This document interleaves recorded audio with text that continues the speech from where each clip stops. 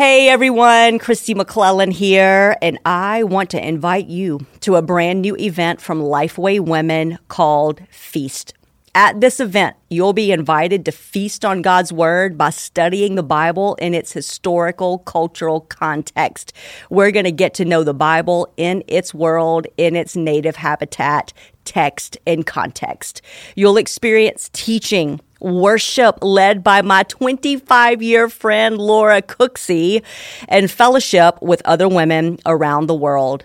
Come and learn with me that the living God is better than we ever knew. Visit lifeway.com/feast to learn more.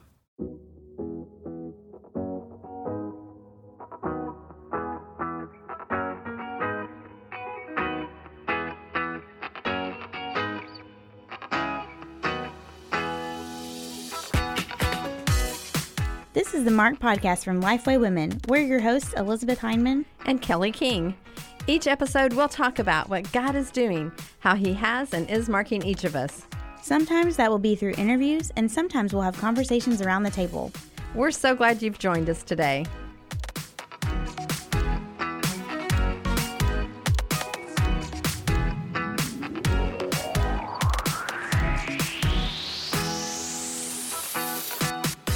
Hello and welcome to the Mark Podcast. I am one of your hosts, Elizabeth Heineman. I'm here with my co-host, Kelly King. Hey, Kelly. Hey, Elizabeth. We are so excited today because we have Sam Allberry here with us. He's been on our list. We always say this. We have this list of people that we kind of like, okay, we would love to have them. And you have been on that list. Yes. For a long and time. I feel like nominated by several people, like across Lifeway. They're like, y'all need to have Sam Allberry on. Yes, we would love to. Yes. So we're excited. So what we do on this podcast is we have our guests introduce themselves. So tell us about yourself and your ministry and maybe where your accent is from, because that will be a question on people's minds. That's right. When you start talking, they're going to be like, where is he from? Yeah, well, you said my name right. Almost no one ever says my name right. Oh, how did I say it? You said Sam Allberry. Oh. And they say Allberry. Allberry. I mean, I'll answer to anything. Yeah. But that was good. So I grew up in England. Grew up in southeast England. Moved to Nashville a couple of years ago. Working for a church here called Emmanuel. Serving as a pastor. Prior to that, was a pastor in the UK. Also worked with an apologetics ministry. And love. I became a Christian when I was 18, and I can still remember what it feels like to be looking in from the outside.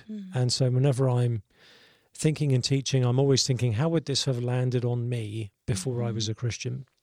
So I like trying to look at the Christian faith from the outside and think through, okay, what are the big questions people have? What are the obstacles? How can we help people in? Is that really your approach to apologetics when you think about that? Because if you remember what that's like, that probably does shape the way that you... It does, yeah. And I still have many friends and people I'm close to who are not Christians. And so I often hear and experience church through their ears and eyes thinking, okay, if they had come this week, how would they be thinking about this part of the service? And that doesn't shape every single thing you should do, but I'm always aware of how an outsider might be feeling at any given moment. Yeah. Well, I looked your name up on Amazon just for fun and to just think about all the books that you've written. And honestly, there were a lot more than I even realized. So tell us a little bit about just your journey of being a writer. Yeah, I don't quite know why anyone published me. Why? I wrote my first book. I wrote in about 2009, 2010. Really because I had done some teaching on the resurrection, and I didn't know of a kind of easy, accessible book I could give to someone in my church about the resurrection that wasn't just about the historical evidence. I was trying to write something about what it means for everyday life. And it just kind of carried on going from there, really. For some reason, someone published that. For some other reason, some people read it. And I've been able to be writing since then, which is... I love writing because it's the best way I think. I don't know what I think about something until I start writing. So it helps me process things, and if it serves other people too, that's an added bonus. Yeah, and you've written some children's books for B&H. I have. How do you make that jump from writing apologetics and things like that to children's books? I thought I was writing a very learned adult book, but they put pictures in it and released it for kids. So I've written and spoken on the whole area of sexuality, and often one of the questions I get is from parents saying, how do we talk to our kids about this stuff? Mm-hmm. And the more I thought about that, the more I thought, well, actually, there are some conversations you need to have at the toddler stage, Mm-hmm. not about sex itself, but about why marriage is the way it is, what it's designed to mean and to point to. So I wanted there to be something for young children on how marriage points to the gospel, why it's between a man and a woman, what that all means, so that hopefully they have a positive framework already in place, so that when they get a bit older and start to have other questions, they've already got something in place as a framework for thinking through those more difficult issues. Yeah. The one that you wrote, it's God's Great... What is it? God's Signpost was the first one. That was it. Okay. I was going to say, I know that I've seen it. Yeah, and the other one is done and comes out, I think, in the new year, spring kind of time. Okay. What is it called? I think it's called God's Go-Togethers. Okay. So the first one is about how marriage is based on a promise. Uh-huh. It's not just feeling, it's God has made covenants to us, and marriage is a picture of that. The second one is me really trying to explain to a toddler why marriage is between a man and a woman. Gotcha. So I'm looking at that whole kind of dynamic and how God has designed certain things to go together. So the main character, they're at the beach, which itself is a great go together because land and sea, Right. you need both to have the beach. And the main kid in the story is he's having hot dogs and donuts for lunch. And he decides to put that sounds like a great lunch. Well, it is. I'm glad I'm saying this just after lunch. And he decided to put ketchup on the donut and sugar on the hot dog and realised those don't go together. And certain things are designed to pair well and other things are not. So that's really trying to help unpack some of that aspect of marriage too. It can be a really tough subject, and parents tend to shy away from it. Yeah. And in today's culture, we cannot shy away from those conversations. No, I mean, we need to have them earlier and earlier, sadly, because even young children are being exposed to other forms of relationship and that kind of thing. So just trying to show that actually there's something uniquely special about the union of a man and a woman. Mm-hmm. We were just talking the other day about even talking about this with adults. The best way to show what is true is to show what is true instead of all the things that are not true. Yeah. And so just saying this is what marriage looks like is often more helpful than saying this is what marriage doesn't look like, because that's constantly changing. So to just point to this is the truth, this is what's real. It's that old story of the counterfeit, knowing what's counterfeit. I was just thinking of that. Yeah. Yeah. And I think Knowing that's how real we can discern, and that's how we can Mhm. also stay with the times, because I feel like if we tried to just say, okay, this scenario is not right, this scenario is not right, this scenario is not right, then we're always going to be behind the times, because people are, that's changing They move every that. day. They move. And there's an aesthetic beauty to it. I was talking to a pastor friend who says he tries to make a point as many Sundays as he can of having one song where the men and the women sing different parts. Oh. Because he's trying to show you there's something unique about this blending that has its own kind of aesthetic beauty to it. And he said sometimes, rather than sort of trying to give people rational arguments for male-female complementarity, he said sometimes it's best just to show the beauty of what happens when maleness and femaleness are brought together in some way. I love that. That's a good illustration for sure. Well, one of the books we want to talk about is kind of sort of related to this. It's about not being married, the 7 myths of singleness. And you've written about and spoken about singleness in other places as well. When I told some of my coworkers that you were going to be on the podcast, she was like, oh, I'm so glad. She said, I can't wait to hear it because I loved his sermon on this same topic. And so as we head into the holiday season, we thought it might be helpful for both our single and our not single listeners to hear about some of the challenges and the gifts of singleness, especially this time of year. I feel like it's sometimes front and center in all of our minds this time of year. So what are some of the myths of singleness that you debunk in the book? And are there any ones in here that kind of surprise readers? They're like, I would have never thought that was a myth or whatever. Yeah, I should add I am single. So I, here I am having written a book for children about marriage, being unmarried without kids. Yeah. So I may have a bit more authority to speak about the singleness aspect of that. I think there are lots of things. I mean, what surprised me when I first really looked at what the Bible says about singleness is how positive it is. We tend to think of singleness primarily in, if not negative terms, then at the very least, we even call it being unmarried. It's the state of not having something. We don't call married people unsingle. So we're already dealing with it in terms of what it isn't and what you're without by being single. Whereas the New Testament especially seems to talk more about what you have if you are single. So that was one big surprise. Yeah. I think a related one is one of the big fears people have about singleness, very understandably given that the time in which we live, is that it means being, desperately lonely. And that can be the case for many people. But again, when you look at the New Testament understanding of church life especially, it's meant to be deeply rich in terms of relationship and community. So I was surprised seeing just how broad the biblical categories of intimacy are. Because in our culture at the moment, we have one category of intimacy, which is romantic intimacy. And you either have that or you have no intimacy and you're just not known properly. Whereas in the Bible, friendship is seen as a form of intimacy. It's meant to be a deep kind of relationship, not a casual thing. And the church is meant to be the place where there is a wide, just an amazing, rich buffet of healthy, godly intimacy that is available.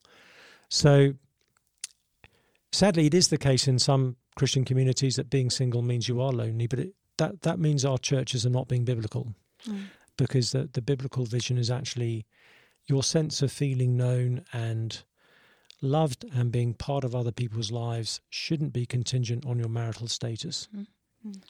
So just trying to give the church back that vision that she's had for so many years, but we've lost in our generation of how we can be together more as a church community. And the more I've taught on that, especially, the more I've heard married people say, gosh, we hadn't realized how much we needed this. Yeah. Because the culture says when you meet someone, they're meant to meet all of your relational needs, all of your emotional needs. You pull up the drawbridge, you don't need anybody else. And I know marriages that are struggling because of that. We all need friendship. We all need that wider spiritual family that is the local church. Yeah. I'm really glad you kind of mentioned friendship in general, because a lot of our listeners lead women's ministries in their churches, and that tends to be a topic that I hear from women who say, I just don't feel part of it, or I have a hard time finding friends in my church. And why is that? And these are married friends. So it's not that they don't have an important person in their life, but the church is meant to be. And at least a lot of my friends that are in ministry or that are in the church, they're looking for friendship in the church, which is a good place, right? Yeah. And I think part of, I'm a pastor. I think part of what we can do is to be lifting up friendship from the scriptures in the way that we should be, commending it, facilitating it. There is, post-COVID, with everything else going on in our culture, people need more help making friends. We need more on-ramps towards community and friendship. And so there is more churches can do to be thinking both at the program level, at the church culture level. How can we make this a place where we're actually facilitating and honoring biblical friendship? Okay, you just said that, but what are some practical ways? Like what would be an on-ramp? What would be an on-ramp that a church could implement or try to do? I mean, one of the things we've learned at Emmanuel is just how a lot of the people who are joining the church now, again, what might have felt like 10 years ago, well, it's obviously common sense how you make friends. Actually, people need more help now. There's more social anxiety. We used to sort of think, well, we've got small groups, so join a small group, and that's how you get your way into community. But, I can understand people thinking, well, I don't want to just sign up to a group of people I have no idea who they are and I've never met. That's kind of intimidating. Yeah. It is. And he then locks up in this room with this group of people. Or and you told, go to a stranger's house Yeah. for your small group. And I still remember being a toddler, and maybe my mum was meeting up with one of her friends who also had a toddler, and you told, okay, you two go off and play now. Mm-hmm. And I would, that wasn't fun as a toddler. It's no better as an adult. So we've realised, okay, we need a step in between people arriving at a church and some of our kind of small group structures, that kind of thing. So we're just trying to do other kinds of events where, for example, we have a Wednesday night program, many churches do, but where the focus is on, teaching, but also honesty and community. Mm. And so we're always having open mics, opportunities for people to share where they're at in life, how whatever we've been teaching has landed on them, to try and have a culture where it's hopefully easier for someone to say, here's how I am this week, here's how life really is. Mm-hmm. Because the key to being known is honesty. Friendship is based on disclosure. It's not based on mutual interest. It's based on disclosure. Jesus says in John 15, I've called you friends because everything I've received from the Father I've made known to you. So in other words, because I've spilled the beans to you, we're friends now. And if that is what friendship is built on, then we need to make it as easy as possible for people to be honest with one another in our churches. And one of the unwritten rules we have at Emmanuel that I agree with and resent at the same time is we pastors have to lead by example. So if we're having an open mic on how has this text this week convicted us, landed on us, we go first with appropriate, ways of doing that. But that certainly helps. That's not everything, but that's something. Yeah. It also helps that the size of group we are on a Wednesday night, it's big enough to be a good mix, a genuine cross-section of the church family. We have childcare available, but it's not so big that you feel lost every week and you don't know who anyone is. It's small enough that you get to recognize faces and people recognize you. And we found that has become one of the on-ramps to people beginning to get to know other people. And if you want to come along and just sit at the back and keep your distance for a while and sort of wait and see, you can do that. If you want to be throwing yourself into other people, you can do that too. People have different speeds at which they connect, and we need to honor that. Yeah. I even saw that in a church several years ago. I was leading a Bible study, and there were a lot of women who came. It was on a Wednesday night, and I had never seen them before. And I thought, maybe I'm just not paying attention, but I don't know who these women are. And as I got to hear their stories and got to know them, they had really kind of made their way into our church through Celebrate Recovery. And so it was a step. So they found community there. Bible study was the next step. They weren't even going to Sunday morning yet because they weren't quite there. But I thought, we expect people just to jump in one place, but it could be this step-by-step process. And, people, we have a similar, groups coming from similar kinds of backgrounds and ministries, and they've already learnt the honesty piece, which means they often, when they do then want to integrate, actually that tends to happen quicker for them. The other thing I should have mentioned is food. Food is designed to be a relational experience, and so trying to do not every, particularly as we were coming out of COVID, we as a leadership, we were thinking we need to do some church events that are not just because we need to do some teaching or help, that kind of thing.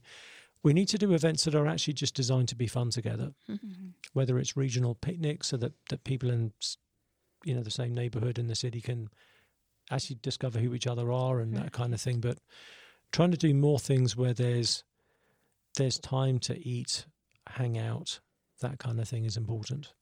Yeah. Those low risk, high reward. Yeah, and not everything has to be kind of task oriented. Right. So just trying to be together as a family.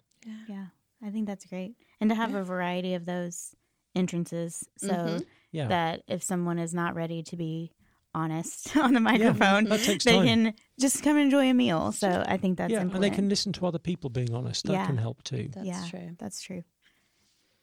Well, we were talking about singleness during the holidays, and I think that this is one of the things is there are lots of family gatherings, there are lots of church parties, there's Christmas cards in our mailboxes that may remind us of our lack of spouse. And so what encouragement would you have for single people during the holiday season? Yeah, it can be tough. I think one thing I always try and remember myself and help other single friends remember is it can be tough on lots of people too. Yeah. Just for a variety of reasons. There's so much cultural expectation that the holidays are when you have your Instagrammable family moments. So it can be tough on families that are just, they're not having a good time. Not Instagrammable. Yeah. And most of family life is not Instagrammable. But it can look from the outside like everyone else's life is photogenic and perfect and put together. Hardly anyone's is. So it's just worth being aware of that. And there are some families dreading the holiday season too because they're just aware of the ways in which they don't meet that cultural expectation. Right. Obviously, for a lot of people, there's your own immediate family, there's extended family, and for a lot of people, there's going back to visit parents and other relatives. So it's always good just to keep an eye out on each other and find out what each other has or hasn't got planned for the holidays. I know some married couples for whom it can be lonely because their families are a long, expensive flight away. Right. And so they feel like they don't really have anywhere to go or people to be with either. And so that's where we can all serve each other and try and make sure everyone who wants to be with others can be. And so for families that are staying put and already cooking for a gang already, to see if, well, let's include another 2 or 3 people. Again, it might be a couple who've got nowhere to go or a single or 2. If you're already cooking for 8, cooking for 10 isn't much more. For those of us who are singles, we shouldn't just think it's everybody else's job to notice us and invite us, but it's good for us to think, actually, are there things I could do that would be easier for others? Is there a family I could cook for because they just never get other people cooking for them? Or can we combine resources and say, well, I'll bring this amount of food if it's easier to come to you because that's your kids' stuff is there. Why don't I come and I'll bring some food to you? Or why don't we combine resources? I can cook okay. I can't big Thanksgiving cook. Right. So, it might be me saying to 2 or 3 other single friends who I know are going to be around over the holidays, why don't we pool our resources and together host something for others? Yeah. I can do the meat part, you can do the dessert part, whatever it might be, or I've got the house that has the space, you've got the skills of cooking stuff. So there's lots of ways of doing this, but just to be aware that there's different kinds of need and hurt out there for us all to be aware of. And let's just ask each other, not, hey, what are your plans for the holidays? But, hey, how are you feeling about the holidays? Because it just gives people permission to say, yeah, I'm looking forward to it and I'm kind of dreading it. Yeah. And it's good to understand what each other's going through on that. And singleness isn't just in a cookie cutter, like it all is this one way. I mean, there are elderly people who are widowed, who are now single. And so that looks very differently to them. There's the childless couple who are old enough that maybe they don't have their own parents to go to, but they don't have their own kids and their families to host. There's lots of different shapes and sizes of experience around the holidays that we all need to be aware of. Yeah.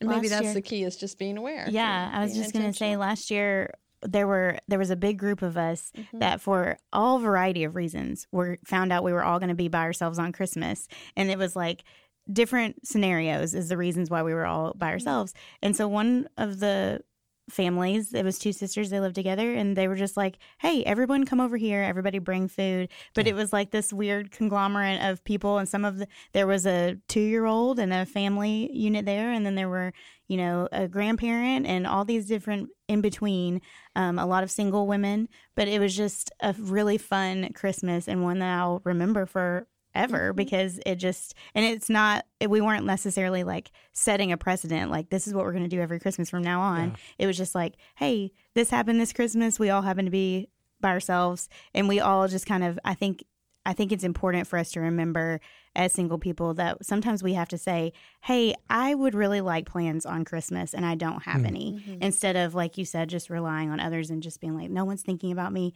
because they may be thinking, well, you don't want to come over to our house. Like, you don't want to come into this chaos. Talk about being honest with your friends. They're seeing your extended family. Yeah, there's a couple of families I'm very close to here, and one of the families, I remember I said, love to have you round. They said, okay. And I said, no, I mean all of you round, you and the kids. One Saturday, I'll just cook you food and we'll play games and stuff. And like, are you sure you want our kids in your house? I was like, yeah, I am sure. But their thinking was, why would anyone want our family round? Right.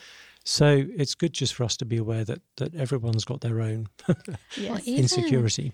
College students who are here from other countries, they are not probably going to get to go home during a holiday. And so, especially not Thanksgiving, because they don't celebrate it. Yes.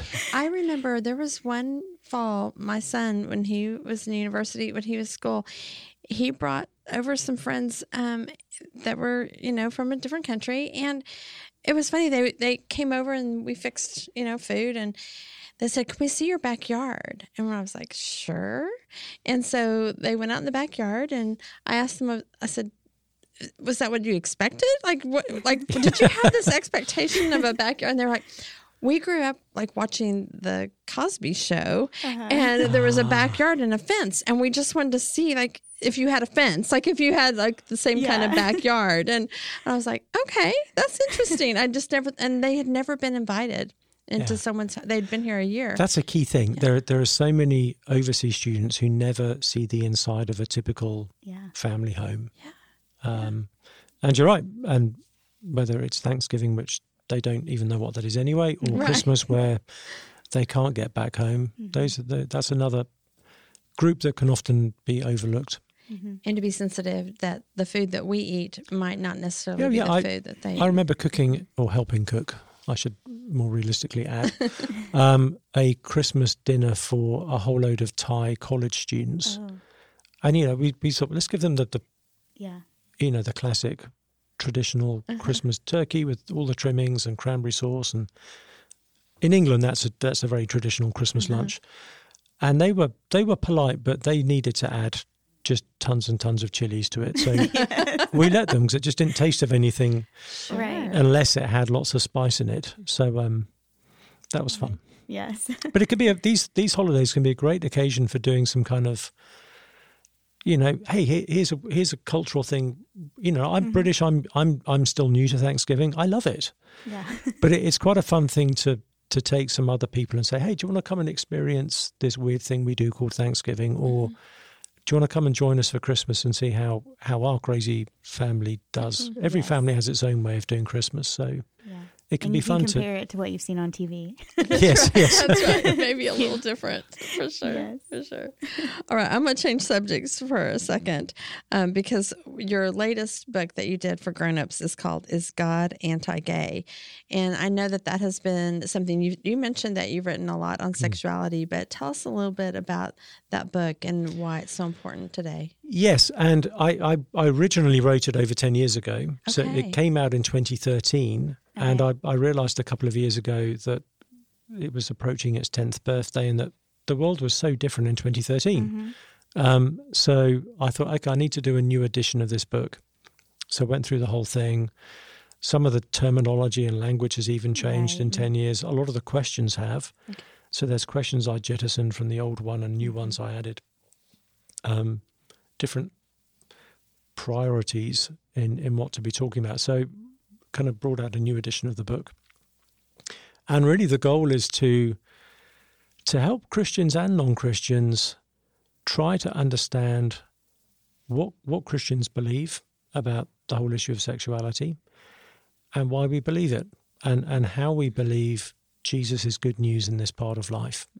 I think if my priority in 2013 was trying to say, hey, this view is biblical, I think my biggest concern in 2023 has been to say, here's how this view is good. Because most people don't care if what we say is true if they don't believe it's good. Right.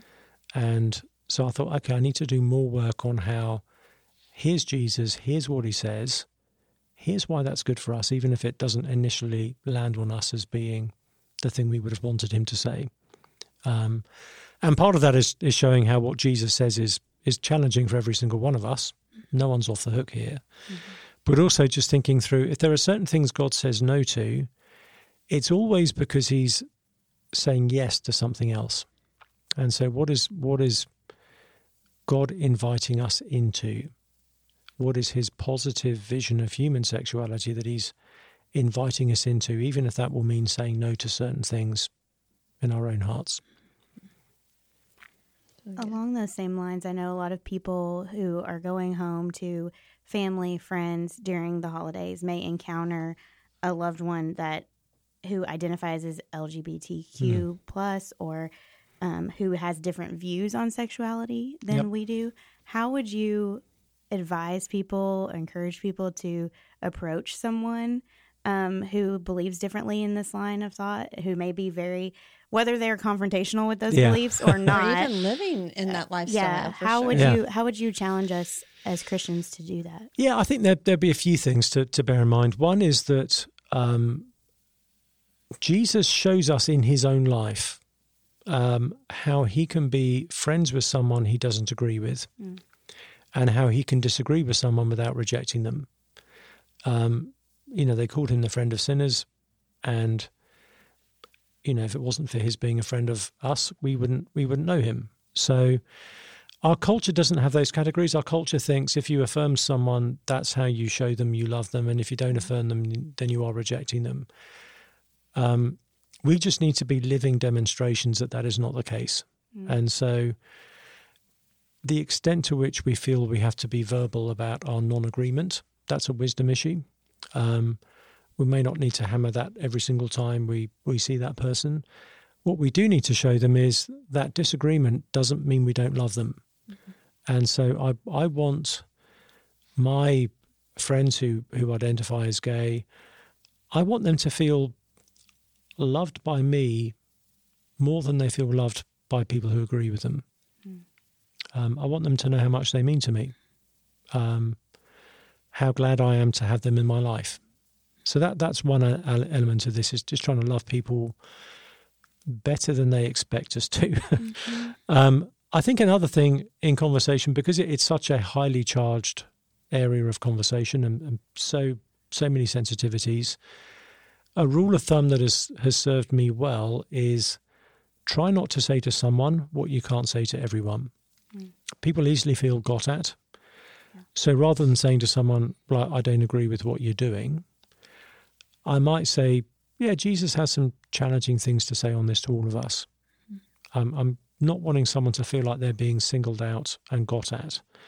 So I find it helpful to speak in much broader brushstrokes and show how, again, the message of Jesus is humbling for every single one of us. It's challenging for every single one of us. It's compelling too, so that no one feels that they're being kind of treated fundamentally differently to everybody else. That those things have helped me, and to listen well. So if it's someone who, we've not had much opportunity to kind of hear much of their story, then it can be really profitable if someone's willing to share, just to say, I'd love to hear more about your journey. Would you be willing to share that with me? That in itself is an act of love, listening to someone well. But I find it then gives me a sense of, now I know that you've been on that journey. That starts to give me instincts about where to begin in sharing Christ with that particular person. If they've come through hurt and pain, maybe rejection, then I want them to know Jesus is the one who won't break a bruised reed, that you can trust your wounds to him. If someone is confused about their identity, I want them to know, along with the woman at the well, that this is the one who makes sense of who we are. You know, she said, come and meet a man who told me everything I ever did. Could this be the Christ? So there's lots of different, again, on-ramps to life with Jesus. So I find listening helps me think, okay, given where someone is at, this might be the best first step for them to take. It reminds me of a quote that I've kind of been reminded of this year, and I don't remember who first said it, but there were two things that Jesus doesn't reject: an invitation to dinner and the tears of a sinner. That's beautiful. And I thought, yeah, that's what I want my life to be like. Yeah, for sure. Yeah, That's good. All right. Well, the question, because we're on the Marked podcast, Sam, is what has marked you in your walk with Christ?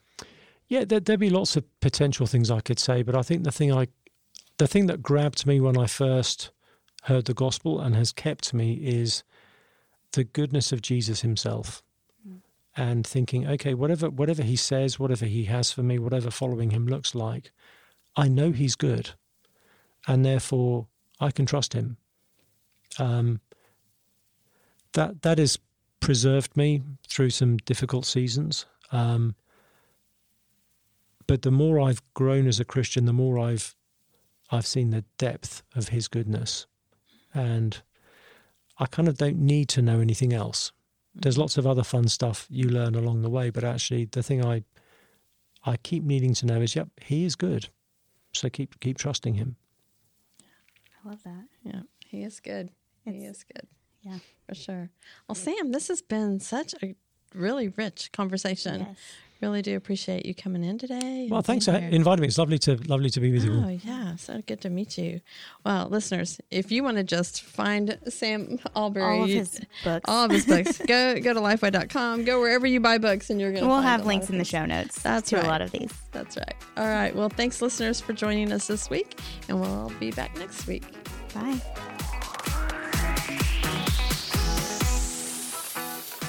Thanks so much for listening. If you want to join in on the conversation, you can find us on Twitter and Instagram at Kelly D. King and at E.D. Heineman. Use the hashtag #MarkedPodcast to connect with us. You can also find Lifeway Women on all social media channels at Lifeway Women. All of today's show notes will be posted at lifewaywomen.com/podcast. If you love the show, leave an iTunes review. It's a great way for other people to hear about the podcast. We'll see you next time.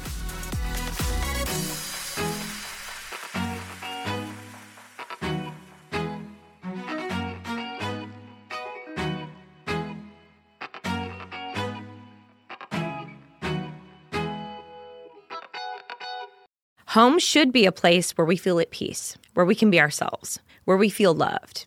For a lot of us, though, home is a place of heartache, hurt, and loneliness. As believers, Christ promises us an eternal home. But what does that actually look like? And how do we deal with our current homesickness? I recently wrote a Bible study called Come Home for Women, and I'm so excited that Come Home will also be available for teen girls. It's perfect for small groups, helps girls answer important questions, and gives us a richer understanding of what kind of home God's building for us. The release date for Come Home for teen girls is August 1st, but you can pre-order it now at lifeway.com/comehome. Don't miss out on this opportunity to help girls belong and be loved. Again, you can pre-order it today at lifeway.com/comehome.